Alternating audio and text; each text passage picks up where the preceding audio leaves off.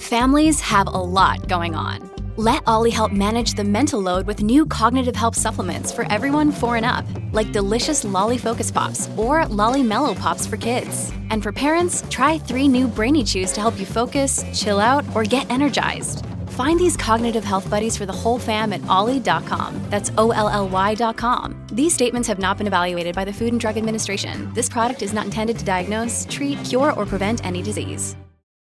If you remember last month, and even early in January, and this is a pretty common practice in the media, we talk about year in review kind of stuff, right? And when we talked about 2023, and we took a look at Alberta politics and Premier Danielle Smith, and it was really her first full year on the job as Premier. Because if you remember, she took over in the fall, and immediately after winning the leadership campaign, she had to launch into pretty much an election campaign within about, I think it was 6 months she had on the job as Premier before she actually had to go to the polls. So she was basically in campaign mode right up until 1st of June, pretty much, the first 6 months of the year. So in the following 6 months, she's sort of, she's got the mandate, she's the Premier, and she's won the election, and on we go. But if you go back prior to that, right through the entire year, you can say anything you want about Premier Danielle Smith, and I know some of you love her and some of you don't like her at all. But you cannot say she's inconsistent. I mean, we know during the campaign for the leadership of the party and during the campaign in the general election, she made it very, very clear that one of her primary focuses would be to fight with Ottawa at every turn, specifically when we talk about energy and climate change, environment, those sorts of things, right? We knew she had huge disagreements with what the federal government had done leading up to her tenure, and she promised to fight Ottawa and everything that they were trying to do and stand up for Alberta, characterize it whichever way that you want. And you know what? She's done exactly that. So promise made, promise kept, I think is the way you look at it. I don't think anybody should be surprised by the way things have played out when it comes to Alberta-Ottawa relations during the first year of Danielle Smith as Premier. The question now, though, after you do the year in review, you start to look to the year ahead. And what's that going to look like? And we're going to have a conversation with Kelly Kreiderman now, who recently authored a piece for the Globe and Mail. Great title. The Premier can pick a fight, but can she build a bridge? Kelly, thanks so much for joining us. Appreciate your time today. Good to be here. Happy New Year. Yeah, same to you. Okay, so like I said, 2023, the way it unfolded, Danielle Smith promised fights with Ottawa, and she delivered fights with Ottawa. Nobody should be surprised by this, right? Yeah, I think maybe, if anything, there's a little bit of surprise that she did follow through in such a strong way. There was talk just a few months ago that the Sovereignty Act would never be used, and now the Sovereignty Act has been used, on the question of the clean electricity regulations. There's still an open question of whether it actually does anything. That is still an open question, but she has definitely not backed down, even from the early days of the leadership race. That some people thought she would soften more, but that has not happened. No, in fact, I think the opposite. I think there's two ways. There's two branches that have started to emerge here, if you will. One is the fighting with the policy, and I think most Albertans, or not most Albertans, but most Albertans who elected her, that's part of the reason they elected her. They want to see this.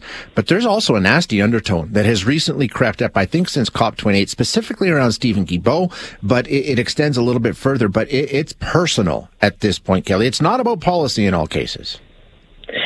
It is.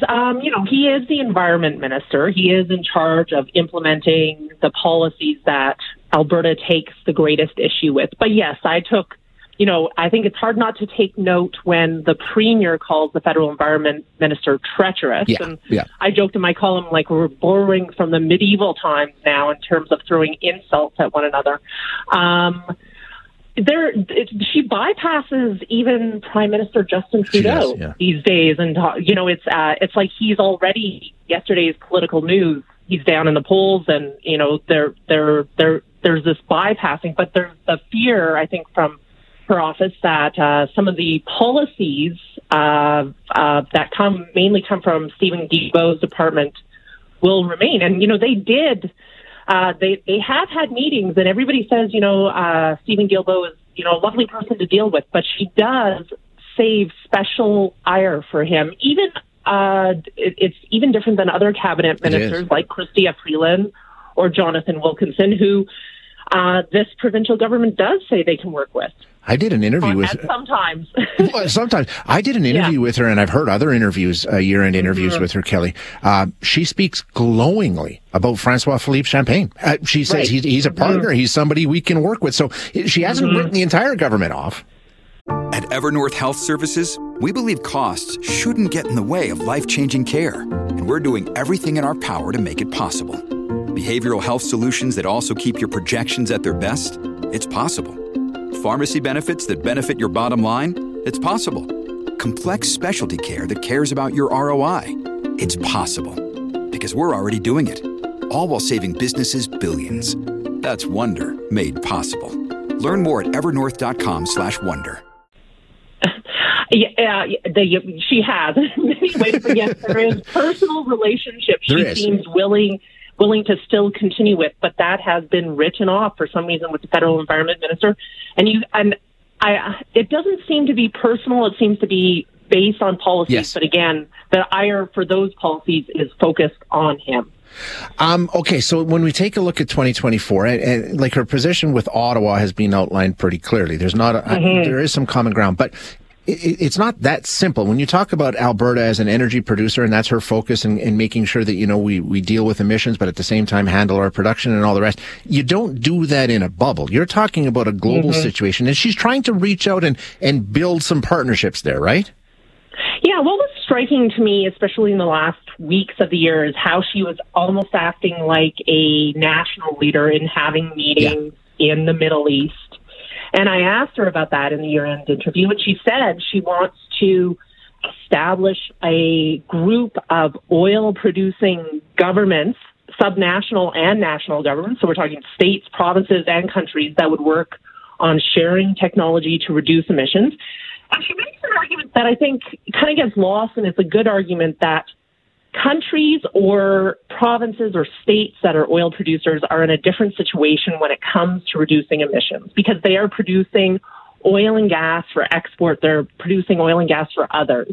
And their economy is very tied up in that. And it is a different kind of transition than when you're talking about a government or a jurisdiction that is based on other economic principles, right? That the economy is driven by other things. And I think, again, making that distinction in Canada has kind of been a theme for her too, that Alberta, when it comes to an electricity system, is completely different than Quebec, and the transition has to be completely different too. And I think when she has successfully argued on policy, on climate and energy policy, it's in that talking about we are a huge country with big differences, and a overarching umbrella policy from the federal government for everybody doesn't necessarily work. But what I said is, Alberta introduced a climate plan in April 2023. We have yet to see any substantive goals attached to that plan. We have yet to see how we get out of the pause on renewables that was implemented last year. We have yet to see what the province is set to do on a number of energy and climate fronts. And if the province doesn't want the federal government to get involved, what are they going to do? Because there is going to be a push on climate no matter what, no matter who is in government, no matter if Pierre Poilievre becomes the prime minister someday, there is still going to be a global push on climate. And I think the premier acknowledges that, but we have yet to see what actions the government will take in a major way on this. I think that's going to be the interesting part, Kelly, is because what does she focus on? Because, like you say, there's so many different elements to this. She's got, the people that put her in office, then she's got the rest of Alberta, she's got the rest of Canada, and then there's a global thing that's involved here, along with massive industry. Industry has a lot of sway in this area, and you can argue about how much sway industry has with Premier Smith. But there's a lot of balls in the air here, Kelly. It's not an easy one to try and juggle. It is not. The climate issue and the energy issue is really the issue of our time in a lot of ways. And, the premier has a political impetus in all of this. Like you say, there is every time she is tweeting on climate or energy, I see that as going to the most conservative elements of her base. She is sometimes arguing with the federal government when she doesn't need to. Yep. When we're talking about gassy emissions from cattle, the federal government and the provincial government are basically in an agreement on methane. Methane's the same thing. Too. Yeah. On carbon capture, there's a ton of common ground. She picks some fights with the federal government. She doesn't need to. And I think the question is she able to put down the politics for a little bit and work with the federal government on the things that she will need to do? We are still a country. There is still funding. There is still responsibilities we have within our country. She will have to work with the federal government at some point on some things. And I think we need to see more of that in the new year. Yeah.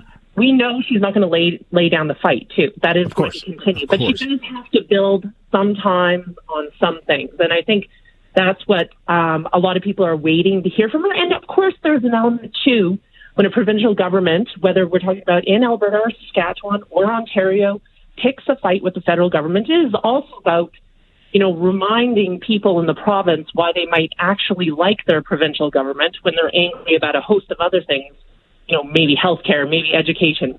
This stands apart and is a political tool in a lot of ways, too. And we always have to remember that. Yeah, politics are always involved. There's no question. Kelly, great insight as always. I really appreciate it. Thank you for being here.